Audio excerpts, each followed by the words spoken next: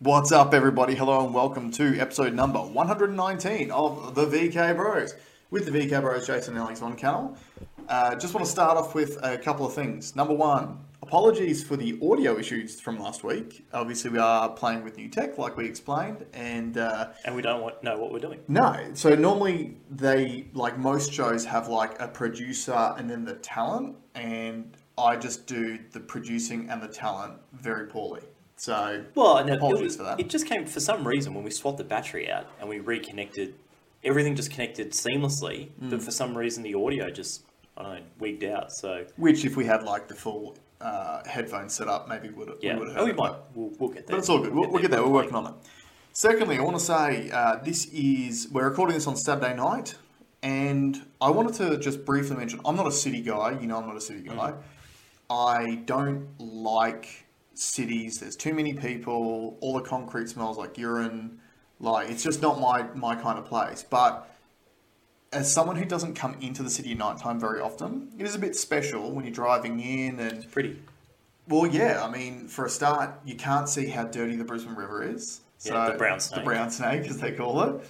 But you've got like everything's got the nice lights on it. You've got the overpasses with the beautiful blue light underneath it, so the junkies can't find their veins. No, but they change colours. So sometimes the junkies are allowed there. Oh, right. Yeah. Fair enough. Sometimes it highlights the veins. Oh, there you go. Well, yeah, maybe it's a more accepting region now. But no, it was cool to actually drive in. Well, that's nice. There's a lot of natural beauty around, and like In I a don't know city. if anyone. No, but like, well, if anyone follows me on Instagram, you would have seen I had those kookaburras like literally just land up right above me and start laughing, and it was nice. It's just a nice thing. But on bad bird news, this morning I had a bit of a shock. I could hear something happening outside. I live in an apartment in Brisbane, and I just assumed that the next door neighbour was moving out. It sounded like boxes packing up. Right. So anyway, I got ready for work, got dressed, go outside, and there's a crow in the bin? magpie.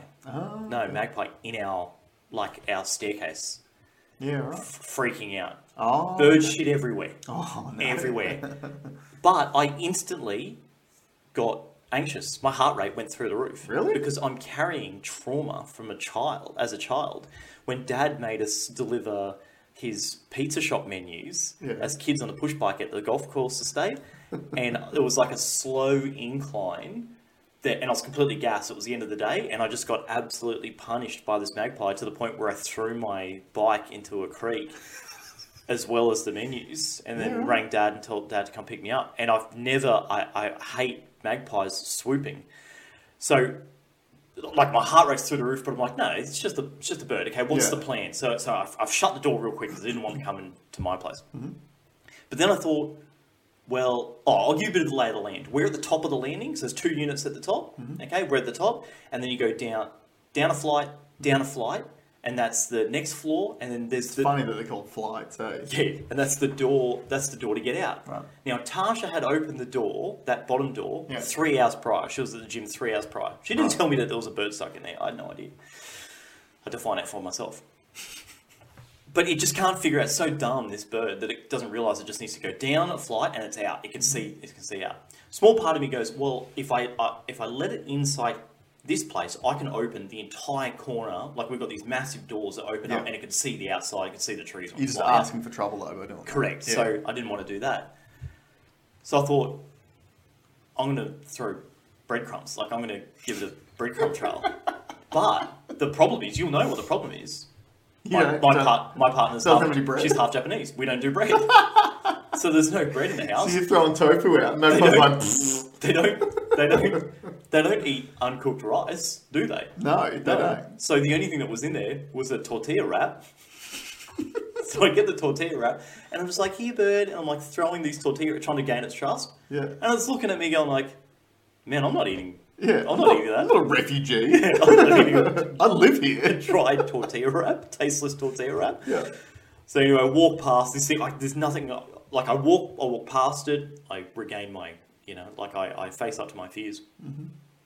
I walk down, realise I'm dealing with clearly a racist magpie that won't eat tortilla wrap. White. Yeah. And I'm whistling to it, and every time I'm whistling, it flies and hits the roof again. And I'm like, now come downstairs. And I've put this tortilla bread all the way outside, this track outside. Yeah. Anyway, I ring Tasha and say, hey, do you know there's a bird in the hall? She's like, oh yeah, I thought it would get out by now. That was 3 hours ago. It still wasn't out. Mm. And then by the time she had come home, which is another hour after that, still in there. And this thing is just freaking out. Like, I feel so bad for it. It would have just been so stressed out. But then it looked like it found its way out. And there was tortilla missing.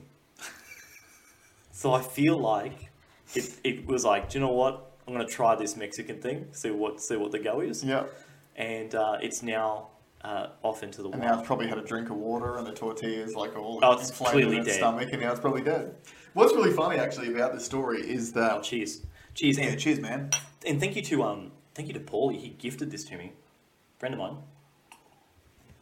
It's this small batch, little Australian company. For the audio listeners, because it's Saturday night, we're having a whiskey. O'Grady's Stand, handmade nice. Australian King Lake Distillery, single malt. It's only 2018, usually only like 14-year-old whiskies, but that's good, right? Yeah. It's really not good. bad. So. Not bad at all.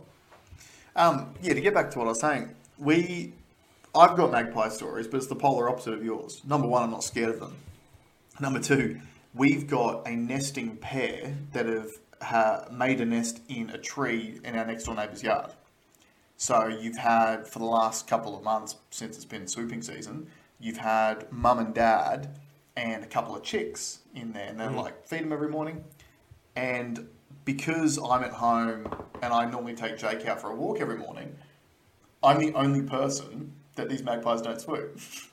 They swoop Amanda when we have visitors come over and everything like that. They always swoop them, but because they see me so often, they don't swoop me.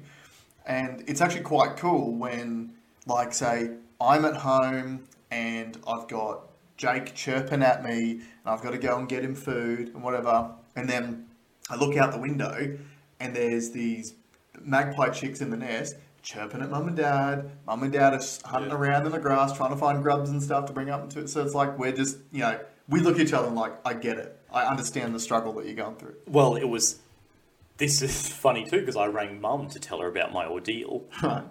And she said, well, it's funny you say that because your son was with mum today and a king parrot flew into the house. Yeah. Now, they didn't have any bread to feed it either. So dad went and found the only thing that he had access to, Stollen. If you don't know what a Stollen is, it's like a sweet... It's like a Christmas cake. Christmas cake. And the bird wanted none of it. And then I was joking to mum saying, like, look how far apart nature and humanity has become. Oh, we shared nothing anymore. Like, but also, this is like a geography lesson, because you've got the Asian influence with the food in your house, you've got the Swiss influence with the food at dad's place. Yeah, tortilla wrap and Stollen. Yeah, and funnily enough, the person out of all of us who eats the most meat, which is what birds eat, is the one who doesn't get swooped by them. So maybe it's because we understand each other. Now, I saved a girl from being swooped in this current swooping season. She was getting nailed, this poor thing. And, like, not even from trees, it was going on a fence that was, like, her head height and then just nailing her directly. Mm-hmm. No one's helping. I've crossed, like, I'm on the wrong side of the road. I've crossed the road, launched I was in a full drive, up onto the curb, and I'm like, do you want a lift? And she's like, yes, please. She gets in the car and she goes, that's happened for the last 45 minutes. What was she doing? Just walking. There was nothing she could do. She had like a bag up, like, on the side of her head, and it was just pounding her. Because what do you do? For 45 minutes? She wasn't standing there. She had been walking for 45 minutes, and this thing had been swooping her the entire time. And I believe this too. Because when I was in Sydney, when I lost my license and I had stuck on a push bike, I went for this beautiful ride, and a magpie chased me for 5 kilometres. See, I don't know if they smell the fear or something. Normally when it's swooping season, they only swoop when you're near their nest. Because they're territorial, they're trying to protect themselves. Yeah, but then they see red and they're like, I'm going to get this guy. No, when they see easy targets, they're like, no, I got nothing else to do today. I'm going to swoop this motherfucker. So bad. Swoop this loser. Okay, so none of the bird talk, right? That's done. Yeah. There are some big stories. The main one is, I'm concerned, don't pull it up yet. Yeah, no, I'm just getting it. I'm concerned about inflation. Mm-hmm. Now, everyone's talking about inflation. Mm-hmm. But what I'm concerned about is everyone whinging about it and no one doing anything about it. And what I mean by that is, I don't know anyone in my network who's decided that they're going to save some money. Still getting text messages to people, oh, can you find me a motorbike? Oh, can you find me a cool car? Oh, I'm going to pull a pool in my house. Oh, I'm going to do an extension. That's the stuff that you're not supposed to hear in a market that you're trying to deflate. Yeah. Okay?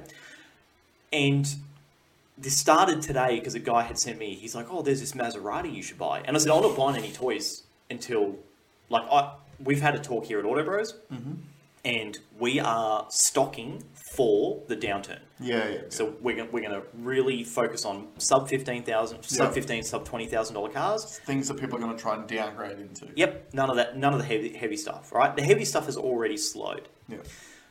And he's like, oh no, don't tell me that. I think the interest rates are they're doing their job. And I said, no, they're not. Like the fact that you sent me this proves it. Yeah, that's right. Right? And you still go to the shops, cafes. You can't get into some cafes. All the flights are booked. There's no accommodation available. So they're spending too much money. So I thought, okay, you know what I'm like. I use anecdotal evidence, and then I try to tie it to actual evidence. Yeah. So pull up the slide here. I was on the Australian Reserve Bank or Reserve Bank of Australia website, and this is the inflation figure here. Now, this goes back to what looks like 1990. Okay. In 92, there was a financial crisis that centered around mostly the UK. And you can see what's happened with inflation. Now, 2008, you can see the big spike there. This is for audio listeners. The number goes from 0 to 6% on the grid in terms of inflation numbers. So in 1991, 92, it was 4% inflation. Now, we try to keep to 2. The idea is if we can stay at 2%, that's the ideal inflation marker, okay? And you can see on an average between 1990 and say 2017, you can almost, the average is probably over that, but not much. Yeah, it seems, what's interesting is it seems to come back down to about 2% as like a baseline. Yeah, support line, yeah. And then it jumps up from there, and they obviously then take measures, and it gets back down there, but it doesn't seem to stay there for very long. Well, tell me what's the final figure on there in 2022? 7% roughly, and rising. Yeah. And like rising fast. Steep. Yeah. Okay. Now, all right, so that's one thing. So we all know that. What's even more interesting is what's that back in 2019? That'll be the start of, that'll be COVID. Yeah. It stopped.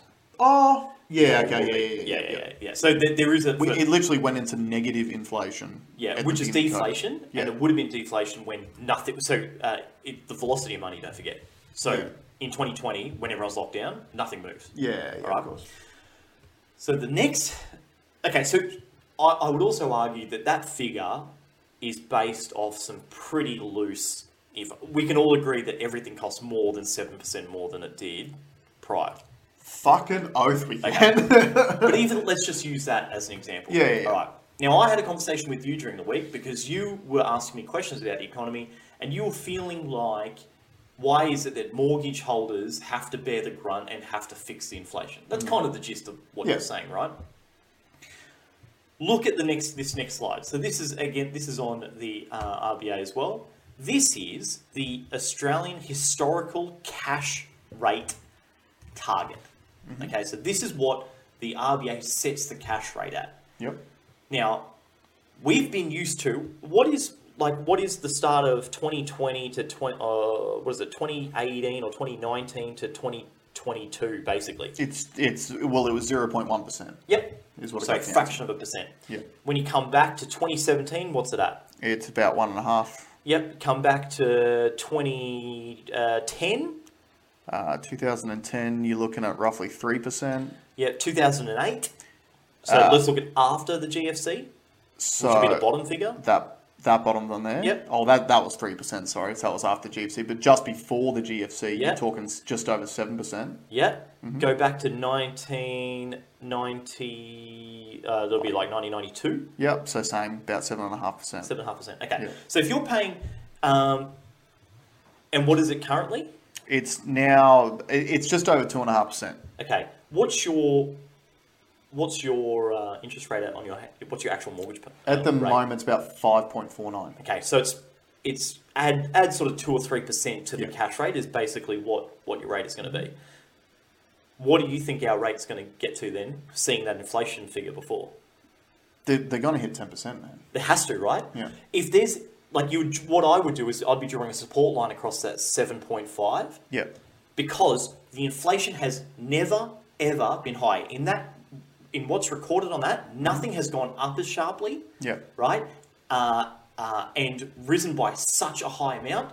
And like I said, there's people slowing their spending habits. And this is what I find, and we were sort of speaking about this the other day, and I didn't have this data in front of me to have a look at, but clearly the thing that's most front of mind to me is comparing the current financial crisis to the last one, the GFC. Mm-hmm. And looking at this, the inflation around the GFC was not that much higher than sort of the peaks just prior to it. Yeah. So inflation back then only got to about just under 5%. Yep. So we're at 7.5% and It's still going. And still going. And yeah, it's got to hit 10%, doesn't it? Yeah, so if it tops out at 7.5, because who knows, there could be like a stop marker at there might be some metric where they say we never want to go above 7.5, and that's why you've hit it a couple of times, and it's never gone past that. Yep. Although in the 80s it probably did.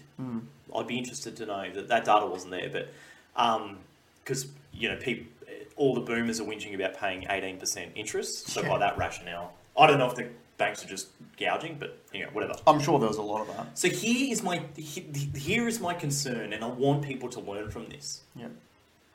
Build your war chest now. Yeah. You have to. If there was dumb stuff that you were going to buy, don't buy it. Yeah. If there was a toy that you're going to buy, don't buy it. Mm-hmm. If the holiday, look, I get it. We've been locked in a box for 3 years. I get it, right? But if there was a time, like if you're going to use all your savings to do this, I'd really reconsider. Yeah. Because this next 2, 3, 4, 5 years is going to be rough. Yeah. Now, I'm saying it, it sounds scary because it should be to people that don't have an economics mindset. Yeah. I'm rubbing my hands together. This bear market I'm loving, because there's opportunities for people that, I knew this is coming. Yeah. Do you know what I mean? I can read the signs, hence the reason why. If you've got some cash available, low overheads, and you've still got income coming in, there's opportunity in this markeplace. But if you're like the average punter who lives paycheck to paycheck, you got real problems. Yeah. Real problems. The good thing is that because the way employment's working at the moment, you're probably going to stay working. I dare say people in the tech sector probably won't. Yeah, and we'll touch on those points here, but I just know from the macro level, like the big Facebook, Meta and Twitter and all those really, really big guys. Mm-hmm. But I also know small tech houses that when there was all this investment flying around, they could have all these people on board. Yeah. They're not going to be able to afford to have those people now, and they had a dream run. Yeah. If you're in IT, if you're a programmer for the last 5 years, you've made a fortune. Now, that's the other thing I want to say. You homeowners out there, you people have mortgages, you had it really good. Like if you look at the cash rate graph and realize that for 5 years, you've had either no interest or a very low interest rate. Yeah, but this is the problem though, and this is the number one thing that terrifies me. Mm-hmm. And again, I don't want to be hyperbolic or anything like that, but you can say that mortgage holders have had it good for 5 years or so in regards to interest rate. unfortunately, because of the low rates, there's been massive growth in property values over the last 5 years as well. So people bought in at overinflated prices in the last 5 years because of the low interest rates. Now you're still holding those massive mortgages, and this rate's going to go up, up, up, up, up, up, up. Yeah. That's a massive problem. Yeah. Unfortunately, if you bought a house recently, you're fucked. You're in trouble. Yeah. Absolutely. So you need... Now, okay, I bought a house at the top of the last bubble, right? So I bought a house, I was paying 9.89%. That's why I think it will go higher than 10. Yeah. And you make it work. You're always going to make it work. But I'm just saying, if you have the ability to preempt this, it's not going to hit you as hard. Yeah, and here's the key difference for me between now and the GFC. Back when the GFC happened and the markets tanked, a lot of people lost a lot of money, and there was a lot of turmoil. Governments and the RBA had a lever that they could pull to ease things off in the economy, and that was lowering interest rates. So they did that after the GFC, because the rates were high back then. Like if we're looking back in 2008, cash rate was at just over 7%. Yeah. So they had that lever to pull. Yeah. We don't have that lever now. No, do you know what the next lever is? What? It's starvation. No, it's high taxes. That's next. And it has to happen. If we keep going this way, now we can stop this. Stop spending. Slow the money. Stop. Don't buy this big ticket stuff. Every new car dealership, they've literally sold everything. They're sold out for 2-3 years, right?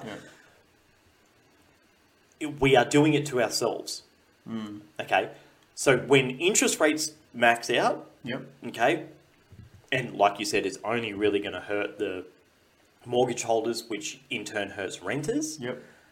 But the next step will be to raise taxes. They'll have to raise taxes, and then that hurts business. Yep. That hurts the stock market, and it's coming because it has to come. Because go back to that inflation figure. That inflation figure is wild. Yeah, and it is not turning. But this is one of the things that it gets me as well, and we spoke about this about the GFC too. The GFC was caused by banks doing the wrong thing for profit, and then everyone else suffered because of it. I feel like this is similar because you've had COVID, and governments around the world have had to deal with COVID, and without getting into the conspiratorial elements of COVID, you can assume that most people in government tried to do what they thought was right to keep the countries going, keep people safe. No, not keep countries going. Well, keep people safe. Yes. And when I say keep countries going, I meant they handed out stimulus money and all that sort of stuff, trying to make sure people were still fed, had a roof over their head, all those sorts of things. So you can, playing devil's advocate, you can go, okay, they tried their best. Sure.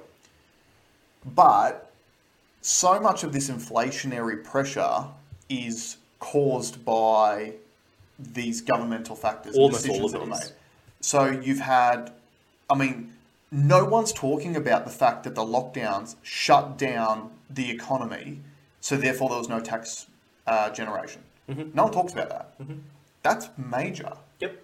Because that's money you'll never get back. And it was even worse than that because during those lockdowns, the cash handouts from the government, so it was double that. It's twofold. That's right. It's twofold. Yeah, because you're not bringing any money in, and you're just sending heaps of money out. Yeah. Then you add on the fact that there was no foreign investment coming in. There was no tourism. There was no people coming over here to spend their money in Australia. Yep. There was no exports. Yep. Apart from commodities, which we're not really making that much off anyway. Well, no. If you have a look at that, that's got commodity pricing on there. Sorry, we're not making as much as I feel Australians should be making out of our commodities. Yes, agreed. We do make some mining profits are off the Richter. I think it's actually on that. Which also, to go to the whole climate change thing. The only reason why Australia is even still running as a country in the last 20 years is because of the resource sector. That's it. It's longer than 20 years. Bendigo at one stage was the richest place on Earth during the gold rush. I know, but in the last Australia used to innovate, and we used to have manufacturing, and we used to create new technologies and do all these great things. We haven't innovated anything for 20 years. The only thing our country's really been running on the international stage in the last 20 years is resources. It's longer than 20 years is what I'm saying. Yeah. Okay. Yeah. Okay, so batten down the hatches, start thinking about, like, you know, is there your ability to, you know, have you got a granny flat at your house that you could rent out for some extra income? Have you got, you know, can you jump on Airtasker and do a couple of extra jobs? Yeah, the number one thing I would do, well, I would suggest people do up front is look at your subscriptions. You have probably got subscriptions to 5 different streaming platforms. No. What do you mean, no? No. Cost reduction of, like, I think... It's easier to make. It's easier to make $1 than save $1. No, you have to do both. But the thing is, you can look at cost reduction right now. You can go on and cancel something right now, which puts money back in your bank. Yeah, and then you can go and generate more income afterwards. If you You're literally telling people to stop spending money. This is a way that they can stop spending money right now. Yeah, I'm saying that I feel like people get caught up with the little stuff and continue on with the big stuff. Oh, I quit my Netflix account and I stopped. I got one less coffee a week and I bought a new boat. Yeah, right? And look, that's a big assumption depending on... Everyone's different. But I would say one of the easiest things that people can do right now, literally you can do it as you watch this, is go, I'm going to go and check my bank statement and see what are all the outgoings, the direct debits, what's coming out of my account. Because one other thing too, I guarantee a lot of you probably don't even realise how much you're spending on things. So here's an example, insurance. We've spoken about insurance before. A lot of people pay by the month for their insurance policy. And a lot of people don't realise that when it auto-renews, the price goes up every single time. So you probably think you're still paying $50 a month through your insurance. You're probably paying $75 a month now, or maybe even more if you haven't looked at it for a while. Yep. So go through your bank statement. Go, what are my direct debits? What are they? What can I get rid of? What can I renegotiate on? How can I save a little bit of money up front? Renegotiate your mortgage? Yep, that's a good idea as well. Call your bank, renegotiate a mortgage. But to give you an example, it's Saturday. I worked today. I did a full day's work because I had an opportunity to. So I'm like, makes sense. Take the cash while it's there, bank a little bit, just to try to build up that. And look, like, we're fine. Personally, like my family, we're okay because we've been planning to have a period of financial downturn because we knew we were having kids. And like we anyone who's been following this channel for a while. You're born in a dog. Yeah, exactly. And look, I mean, hey, I don't spend much money on shit. As you can see by my hair that I cut. Cut your own hair. That's another good tip too. But we've been planning for this for a while. So, like, we're all good. But even then, I will still take the opportunities when I can to save a bit of money, to make a little bit of extra money, and just try to build that stack. But you're right. Like, the concerning thing is that everyone's talking about it, everyone's whinging about it, but not actually changing their behaviours. Correct. And I wonder, I can't help but wonder what the impact was of those 2 years in COVID where they just handed out money and told everyone to spend it. Yeah, look, I think that was the thing, but at the same time, I remember selling cars before the GFC happened, and it was footloose and fancy free then too.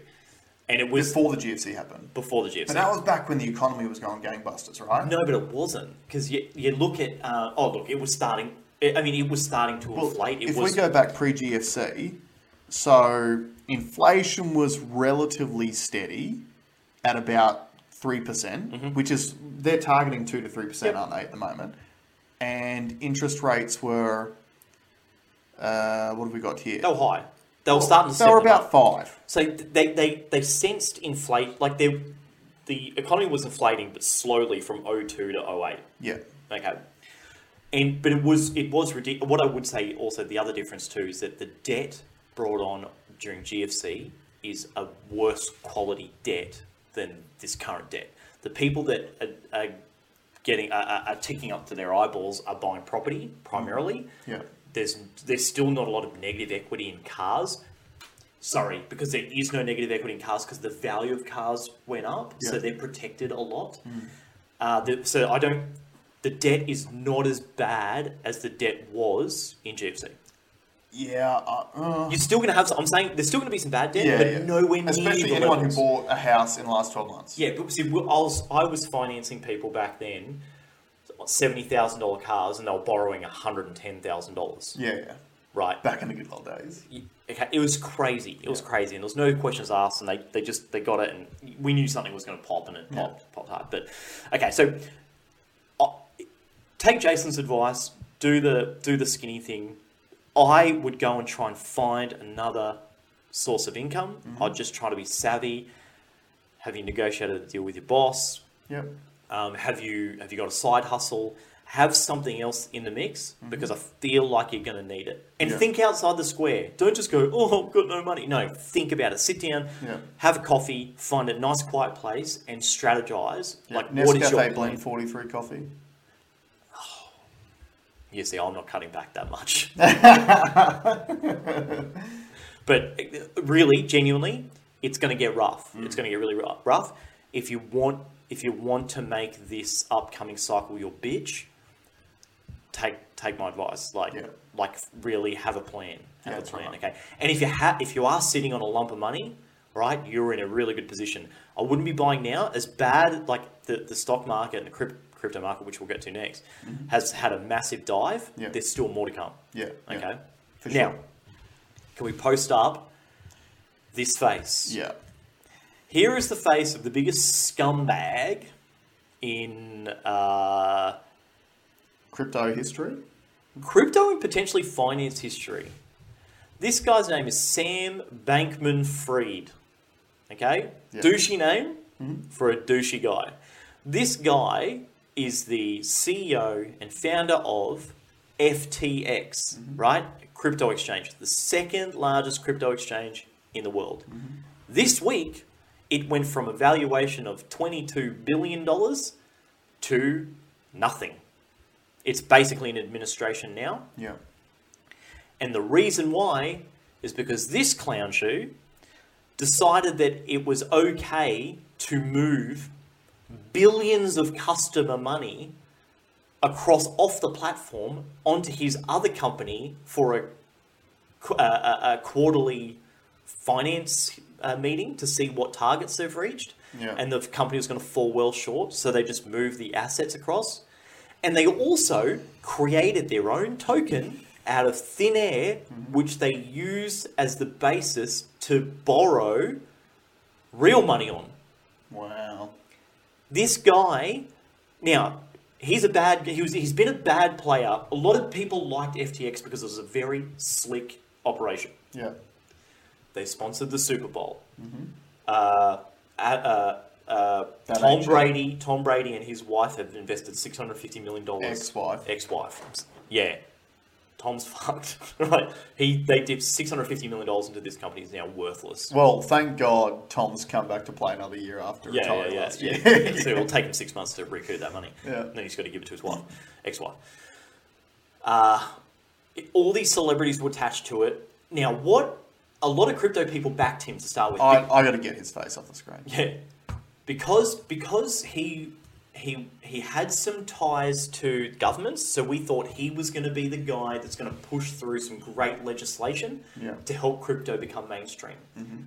After he met in this hearing, he called decentralized finance a Ponzi scheme, which it could not be. Like, what he did is the definition of a Ponzi scheme. Yeah, so he became the Pons, and decentralized finance is the opposite. He's a centralized finance operation. Yeah, so in other words, he had a meeting with someone in government who's gone, decentralized doesn't work for us, centralized does. You can be the figurehead. We'll pay you good money to tell all of your followers that centralized is the way to go. Well, this only broke like a couple, or maybe 5 or 6 hours ago, but apparently $100 billion has just moved off it's been hacked, in quotations, hacked.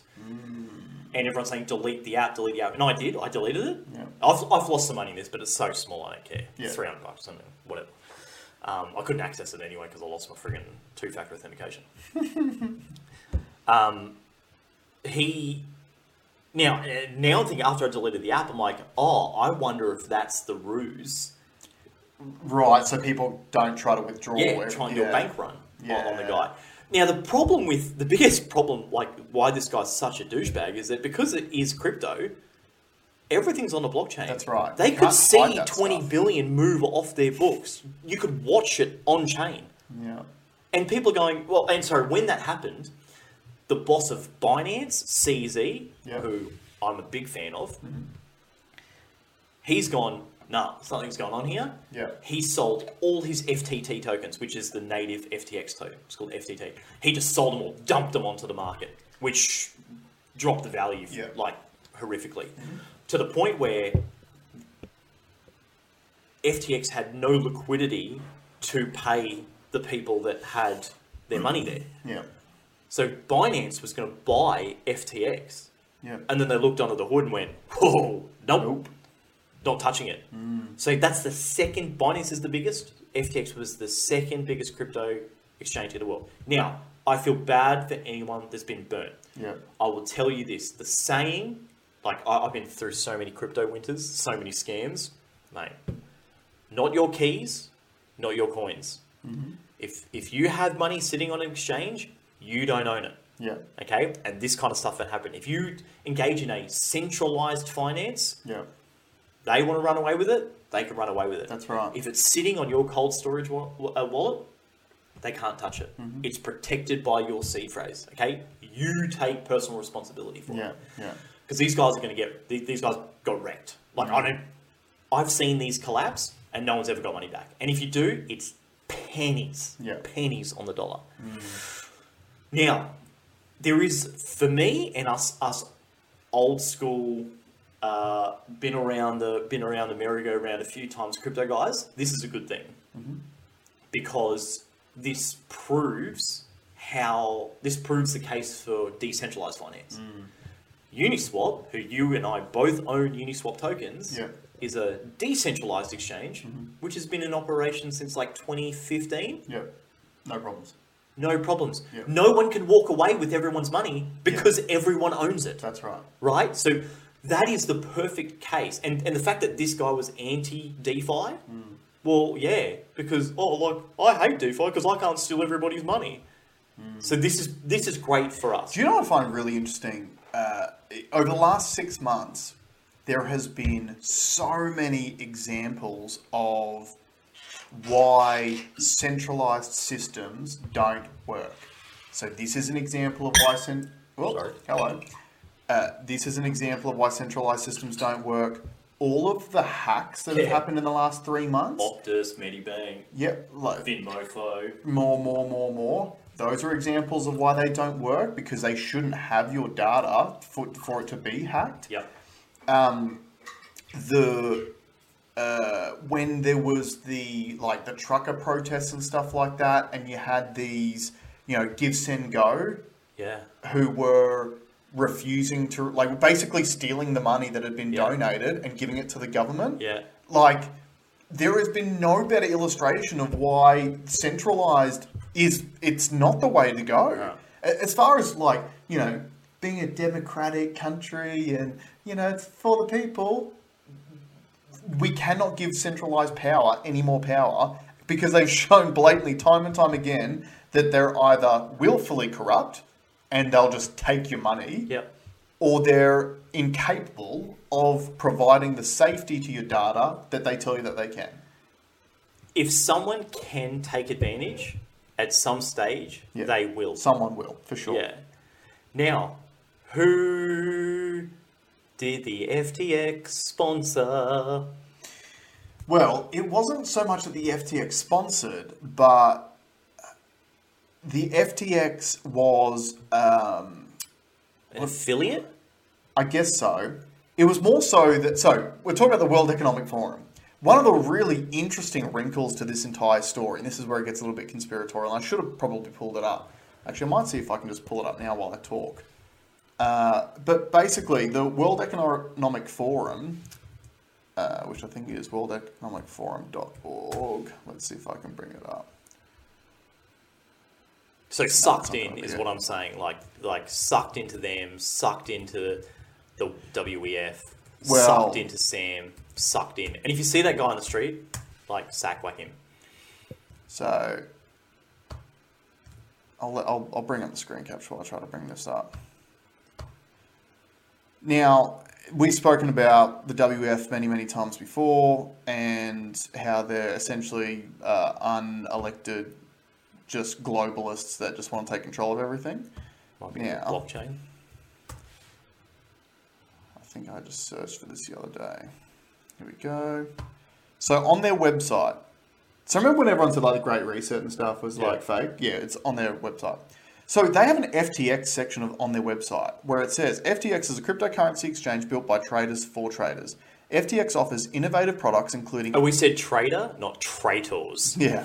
Including industry-first derivatives, options, volatility products, and yeah, it's a pretty volatile product, and leverage tokens. It strives to develop a platform robust enough for professional trading firms and intuitive enough for first-time users. Headquarters in the Bahamas. That's a red flag there too, by the way. That's a massive red flag. Now, if you go down like related platforms, they've got these articles, shaping the future of financial and monetary systems, or shaping the future of technology governance, blockchain and digital assets. So when I realized that there was a World Economic Forum touch to this story, my radar started going off, because as the famous Klaus Schwab quote goes, their whole agenda by 2030 was the whole, you'll own nothing and you'll be happy. And you said it before, with this FTX collapse, there's what, $22 billion worth of investors' money? Oh, it's way more than that. Oh, how much do you think? Oh, it'd be hundreds of billions of dollars. Okay, so hundreds of billions of dollars of probably a high percentage is just general retail investors. Yep. The most of it will be. Yep. Their money gone. So this to me plays straight into the World Economic Forum playbook. You take the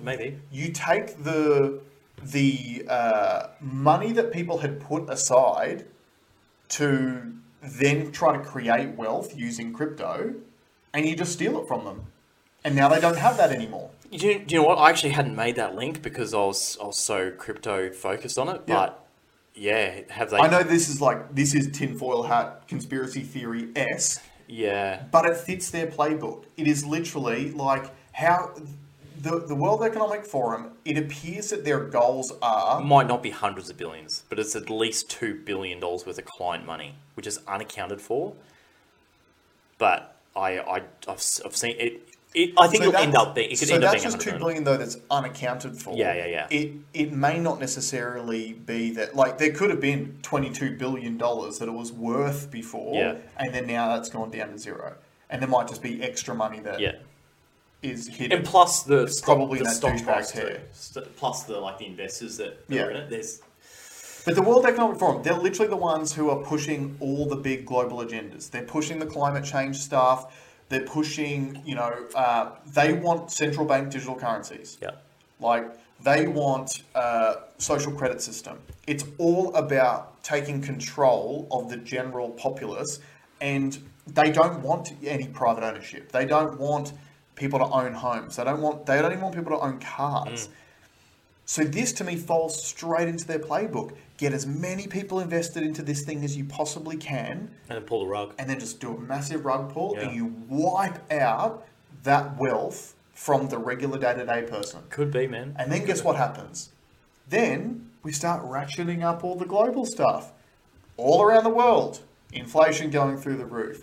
Interest rates going through the roof. Food scarcity because of all the green agenda that these guys are pushing through, where you've still got all these farmer protests going on around the world. Just recently in New Zealand, there's the new methane tax that they're putting on farmers. Have you heard about that? Yeah, I have. Yeah. Which Australia is planning on doing too. Yeah. Like, there's currently there's a COP27, the climate summit that's on at the moment.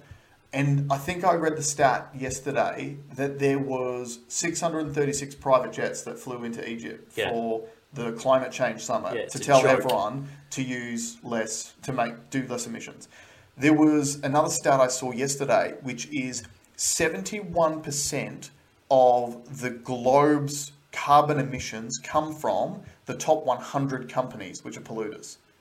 So there's 100 companies that account for 71% of carbon emissions globally. I also read a stat that the like 60th richest people as individuals emit more than the bottom 20% of humanity. Yeah. Yeah, and yet they're flying around in private jets, going these cock joints. And here's the thing. We tell it to you week in, week out. The devil's in the detail, and language is very important. All of these policies are based around net zero emissions by 2050. Net zero is not zero. It is net zero. Do you know how net zero works? Well, yeah, so if you could emit 10, whatever, but as long as you paid for 10 credits, you're net zero. Yeah, and do you know where you get those credits from? Well, probably from them, the WEF. Well, to get these carbon credits, you essentially need to have enough land which has got like forestation on it, which the theory is that land will be able to absorb the same amount of carbon as what you're emitting. So you've got these massive corporations who are buying up cheap land in like faraway countries, Africa, or like poor countries. So they're just buying this land up of people for cents on the dollar compared to what it's actually worth. So they don't actually have to change their emissions at all. They just get to say they're net zero. And I actually saw an article years ago that said that these carbon credit places, because it's not audited. No. So there's actually a lot of these people selling carbon credits. The properties don't even exist. That's right. Yeah. But it's just a dud. It's 100% a dud. But the other thing too is that I feel like part of this globalist scheme, which it's clearly a globalist scheme. Can you pull up have they got like some of the rancid stuff written on their website? Can you see? Oh, look, I'm sure it's... Surely it's on the homepage. Let's have a look in here. I should have actually gone through the whole website and actually had a look at some of this stuff. But they also don't write it as explicitly as what... Because it's just like everything. Like, they basically use really nice language. Here's why the increasing demand for energy is a blind spot in the fight against climate change. Let's have a look at this. So this is from COP27. So this is a new article. Here's why the increasing demand for energy is a blind spot in the fight against climate change. Some brief points at the top. The wildfires, crop shortages and heat waves of 2022 alone highlight that climate change is an immediate, not a future crisis. While ambitious efforts are underway to reduce emissions in the long term, we also need short-term plans that make an impact now. Reducing global energy demand and decelerating consumption can close the gap between promises and actions in tackling the climate crisis. So this is an example. They have created the problem. And by creating the problem, they have said, the climate crisis is happening right now. Look, we've got crop shortages. Everyone knows about crop shortages, right? That's because of climate change. No, it's not. It's because of global green policies that are being put in place, which are sending farmers out of business. Yeah. Which I also think is related to this net zero thing. Because what happens when a farmer goes out of business? Because all of a sudden it is too costly for them to farm anymore. Who buys the land? Yeah, probably one of these clowns. Probably one of these clowns who then just has that sit there as their carbon credit. But do you know the thing that gets me the most? Reducing global energy demand and decelerating consumption. Yep. Why do they want to send us to the Stone Age? Why do they want us to go backwards? Where's the technology? Build the technology. Because none of this is to do with actually solving problems. It's all about control. So literally they're saying, even though you're paying through the nose for energy and for food and for all of these things, also to solve climate change right now, we all need to use less power. Yeah. So what's going to happen? They're going to tell the people, not the corporations, but the people, we're going to have to do rolling blackouts. And we called it last year. Yeah. We Climate said lockdowns. Climate lockdowns, absolutely.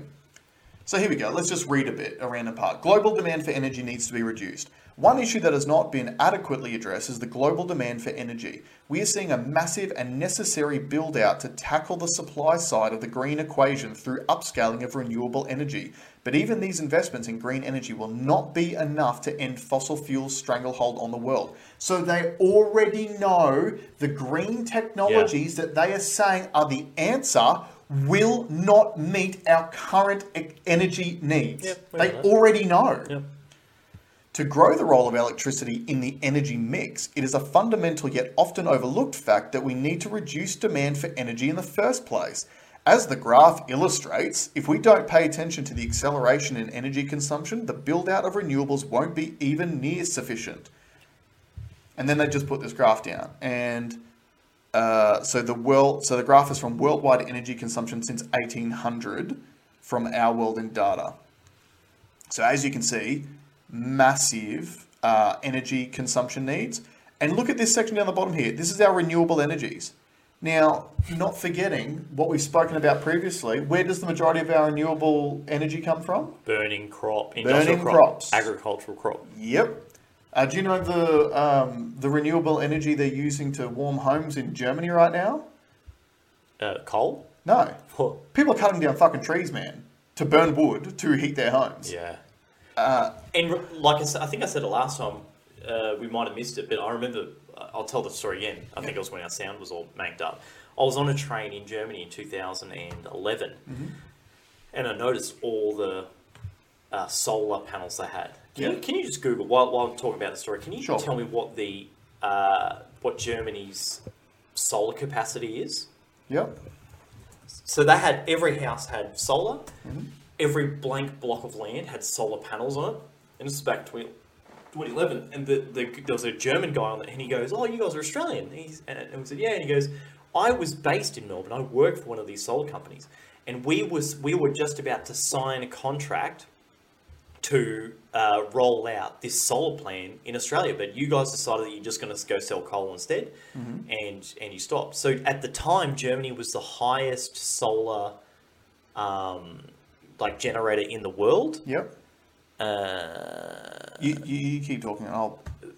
And now they don't have enough power to get through the winter. Yeah. So I've just found it doesn't work. I just found this article here, which is from 15th of June 2022. Germany's solar panels generate more power than ever before. Germany's many thousands of solar panels set a new production record on Wednesday, just as a heat wave is blanketing much of the continent. Output reached as much as 36,848 megawatts at 12:45 p.m, according to data from European Energy Exchange. I wonder if this article has how much Germany's total energy usage I bet it doesn't.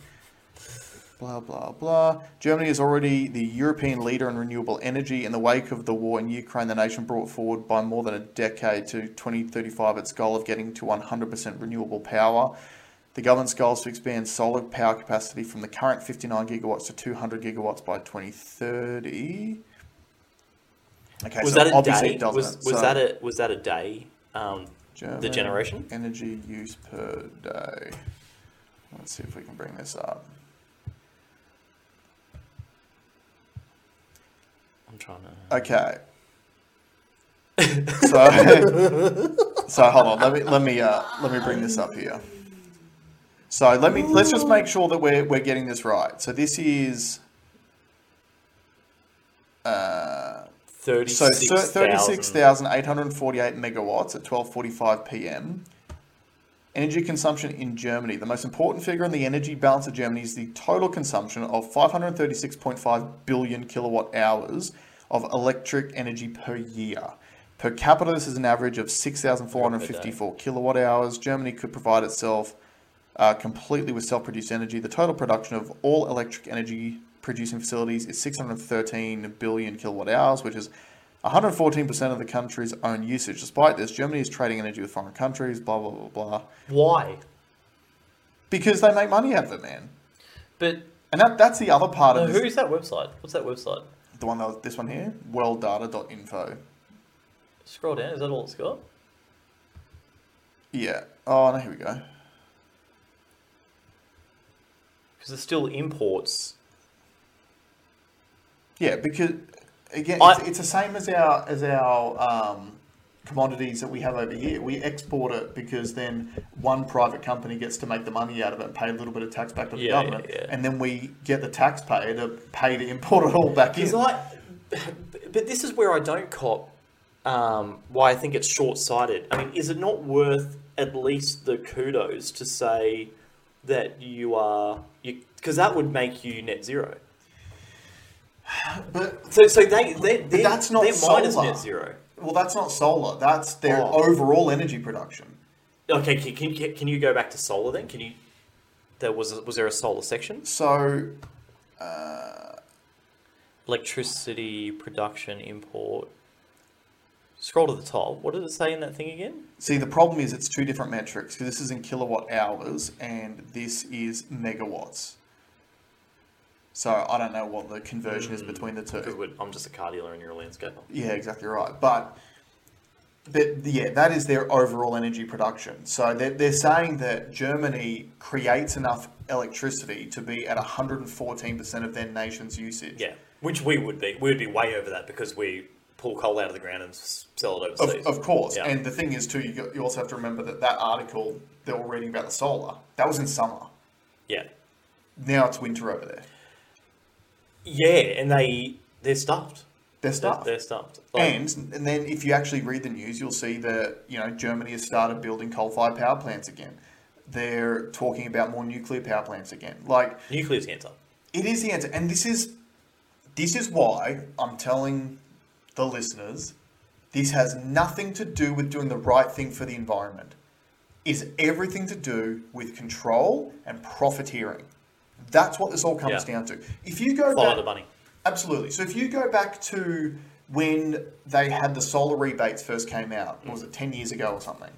And all of a sudden, it was like, so the government was going to pay you solar money as a solar rebate to get solar power panels fitted to your roof. And then you go and everyone paid money and got money from the government, which is taxpayer money, it's taxpayer funded, and put solar panels on the roof. And the way they sold it back in the day, they were like, oh, it's the big evil energy companies using fossil fuels. They're profiteering out of the creation of electricity. So just, go and buy solar panels from these green solar panel companies. All the solar panel companies were owned by the big energy companies. They just started them up overnight. When they knew that these solar rebates were coming, they profiteered out of the solar rebate money through those solar panel businesses. And now what's happening is they've reduced the feed-in tariffs so that not only did they make the money out of selling the panels at the time, but now they make more money off the power that you generate from your solar than you do by 5 times. Yeah. And they get to sell that to your neighbour when you're not using it. So they don't even have to generate the power anymore, and they still get the profit here of it. If you can decentralize that, so if you have got a house and you have got the ability to have solar, I'm not anti-solar. No, I'm not either. I have it, and I think it's great, and it's especially helpful when I try, because I'm at home every day now because stay-at-home parent. It's great for me because I do all like the washing and all that sort of stuff during the day when the solar's generating the most power. But if you're building a place, if there was a way to keep your energy off the grid, So I wonder if you'd set it up like you do a water tank now. A water tank doesn't feed into the mains, but you use it for a bunch of other stuff. Yeah. Well, if you could keep all your solar, or maybe had a battery, but ideally you wouldn't. You'd just use it, and really maximize let's say you the man cave was connected purely to solar. You could have solar and then also a generator as well, like a backup generator. No, I'm not saying go complete off grid. I'm saying have your house that's on the mains, but build a shed that has the solar on it, or feed the solar that's on your house to something so you can use all of it. Because then you're going to maximize the benefit. For sure, and that's what I do. I do all my but yours will get sold. So a lot of your energy is being sold whether you use it or not, is what I'm saying. Because that current system will if for a moment that you don't use it, someone else is going to take it. Yeah, that's why I try to use as much as I can. Yeah. But that's the thing. So getting back to the point of all this stuff, when it comes to things like when you turn on your TV and you hear climate change, existential threat, just sit there for a second and go, we've been told that it's an existential threat for years. This is COP27. Yeah. How many of these things do you need to have before you can fix the problem? Look outside. It's fine. Yeah. The birds are chirping. Mm-hmm. They're in my house. Well, it's probably coming in. It's too hot outside. Life's good. There is no threat. Yeah. But this is exactly the same game plan as COVID. We create an invisible threat that only the government can solve. Yeah. And that's money. That's the play. Give us money. And that's all they talk about at COP27 too. If you look up any of the interviews from any of the people from COP27, all they're talking about is, it's going to take trillions of dollars of investment. We need investment. We need investment. We need investment. And I heard a reporter go, where's this investment coming from? Oh, well, we've got to get the private sector involved, blah, blah, blah. And then the reporter's like, but the private sector's not even here this time. Yeah. They didn't even come. So where is the investment going to come from, Alex? It's going to come from taxpayers. Elon doesn't even get an invite to it. No. And he's doing all the things that they want to do, but they hate him. Yeah, well, remember, his ESG score, he wasn't even rated. Yeah. And he's done the most to push electronic cars than anyone has. Yeah. But it's not about doing the right thing for the environment. It's about control and profiteering. And it's just the same play over and over and over again. Speaking of plays, because we're going to have to get a bit of a wriggle on, but the US midterms were this week. Now, the main reason why I was keeping my eyes on the midterms are for two reasons. Number one, the Democrats currently, but prior to the midterms, owned all three houses of government. So they owned the White House, the Senate, and Congress, which means all the decisions made since Joe Biden was elected are all on the Democrats. What I was hoping for, number one, the Democrats seem to love war. Yeah. Right? Love it. They absolutely love it. Which is why they basically started this conflict by courting Ukraine to get them into NATO. And then when Russia was making noises like they were going to retaliate, they basically flicked matches at them until something happened. The UN. No, America did. No, it wasn't the UN, not NATO. No, it was NATO. Is it NATO? Yeah. The Americans were trying to get Ukraine to join NATO. Right. Sorry, you're right. Sorry. Yeah. So they love war. The Republicans have always been seen as a bit more fiscally responsible, and a lot of Republicans have been standing up in Congress going, why are we sending all this money into a war that we're apparently not involved in? So they were hoping to cut the funding off. Now, I think there's still a lot of seats up for grabs and all those sorts of things. I'm not 100% sure it's washed out, but it looks like the Republicans have at least taken back control in one of the houses. Yeah. Don't know which one it is. And all of a sudden, just afterwards, two things happened. Number one, on a minor side note, Joe Biden came out and they extended their state of emergency for COVID until early next year. Yeah. So waited until after the midterms before they put the controls back on. Just anyone from Victoria, that's a warning for you. Yep. Because you've got an election coming up and there's no state of emergency, but the Premier has the control of whenever he wants to declare a pandemic. You think he won't do it when all the media is reporting about the fourth wave of COVID we're going into? Yeah, let that be a warning to you. The second thing that happened was all of a sudden, Volodymyr Zelensky has said that he's open to peace talks, as long as it's not with Putin. Did you hear about that? No, I did not hear about that. So they've come out, they've gone, we are open to having peace talks as long as it's not with Putin. Who would it be with then? Well, isn't that the million-dollar question? Because we said right at the beginning of this, this fits the regime change playbook that America has always tried to do. They want to get Putin out and install someone themselves that they can control, just like they did with Zelensky. Yeah. And it's also not a coincidence that Zelensky's happy to negotiate now after he knows that the gravy train may be stopped because the Republicans will stop funding the war. Ooh, yeah, true. It happened on a dime. Yeah. Literally on a dime. It was like 2 days after the midterms looked like they were resolved, and Zelensky's like, oh, yeah, we can come to the party. It's like Clerks 2 with the donkey show. When the cops showed up, oh shit, gotta finish. He's gone, oh shit, gotta finish. Yeah, exactly. So, and this is something that, again, was the cameras just, all right.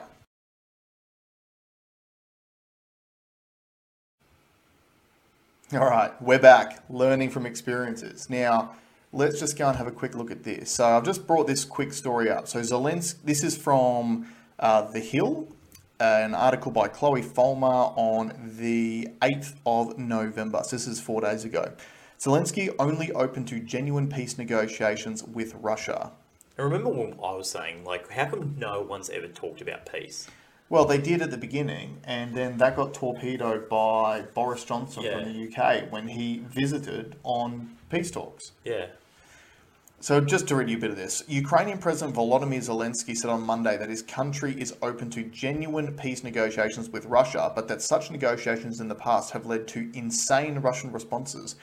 In his address, Zelensky spoke about the need to immediately stop Russian aggression, restore our territorial integrity, and force Russia into genuine peace negotiations.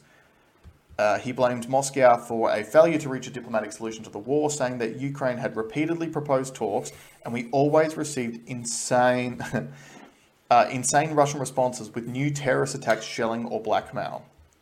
Zelensky elaborated that genuine negotiations would include affirmations of Ukraine's territorial integrity and assurances that Russia would not invade its smaller neighbour in the future.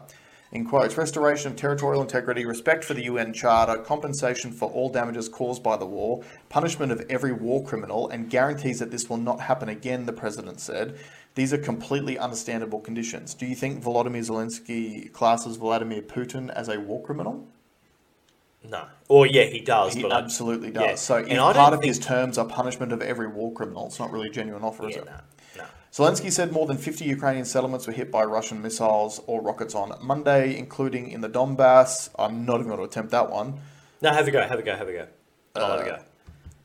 The Donbass, Zaporizhzhia, That was pretty good. Kherson, Mykolaiv, Kharkiv, and Dnipropetrovsk. Man, that's good. Region. That is really good.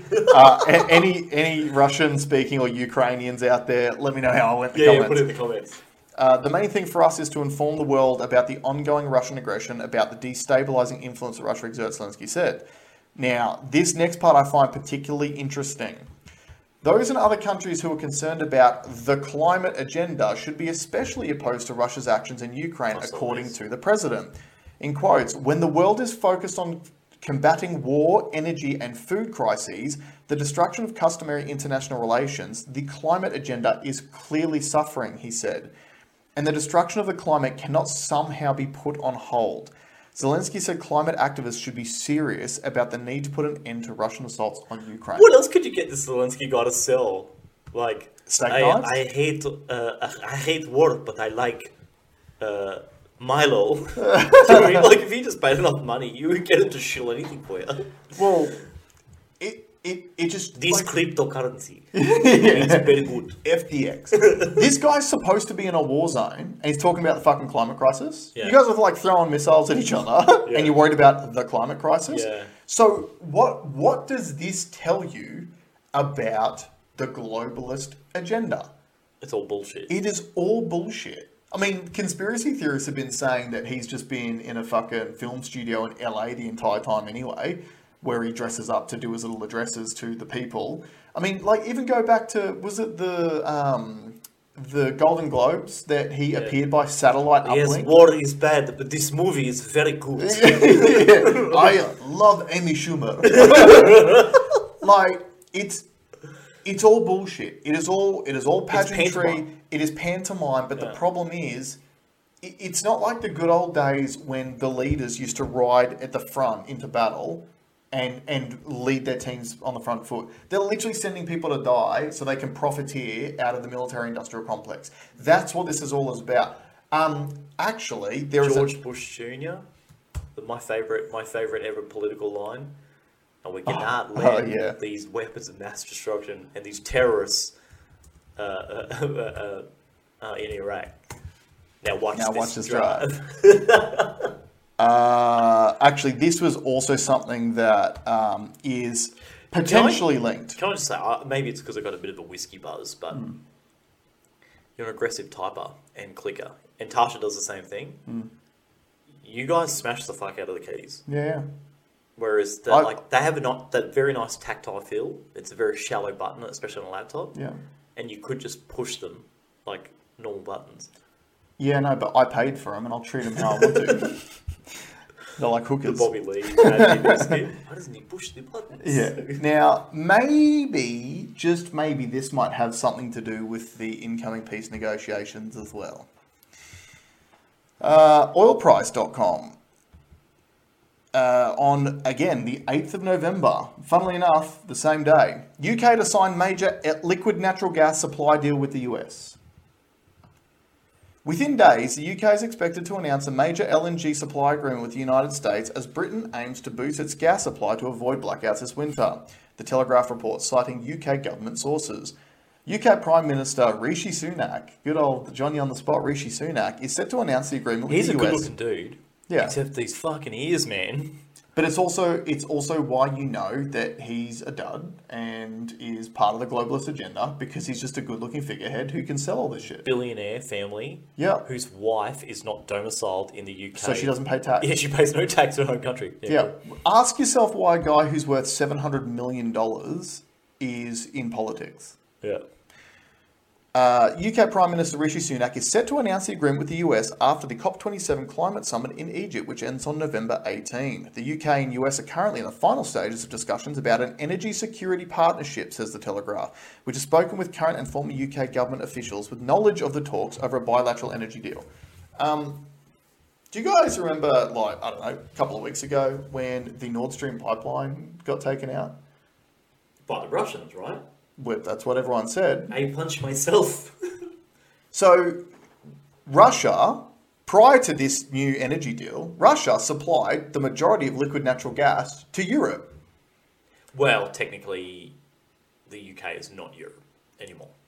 No, but you don't think that this will then just move on to the other European nations as well? If you go back, I'm not going to try to find it now, but if you go back to 2013, 2014, there are YouTube videos of Condoleezza Rice, who was I don't remember what position she was in the American government, defense secretary or something. Yeah. Literally talking about how they want Europe to buy their liquid natural gas from the US, and they don't want Europe to be buying it from Russia. They said this back when Ukraine was last in the news, which was 2014. America was literally talking about how they wanted to sell their liquid natural gas to Europe, and they don't want it to come from Russia. Yeah, and now all of a sudden, we've had a war break out. The pipeline that was created between Russia and Germany for Russia to supply Europe with liquid natural gas gets sabotaged, apparently, by the Russians. Even though they've got the switch, they could just turn off themselves. And even though they've been making money hand over fist from energy sales ever since this war kicked off. Yeah. And then all of a sudden, we have America and the UK signing a deal for America to supply the UK with liquid natural gas. And in the same fucking week, Volodymyr Zelensky's ready to negotiate. Yeah, I heard a theory that some people think that this whole thing is the US attacking two Axis enemies at once. The axis of evil. Being the axis of evil. Being Russia and Germany. So start a proxy war between Ukraine and Russia. Put a Western sanctions on Russian energy, which cripples Germany, hurts Germany the most. Yep. So now Germany is on its knees. And who can come to the rescue? America. Fuck yeah. So, again, when Volodymyr Zelensky is saying that while he's getting shelled by mortars, that you should worry about the climate agenda, it's all bullshit, guys. It's all bullshit. It is all bullshit. It is all pageantry, and all it is designed to do is to have high-ranking elites profit out of your misery. And on that note, let's leave it there. Thanks for joining us, guys. We'll see you next week.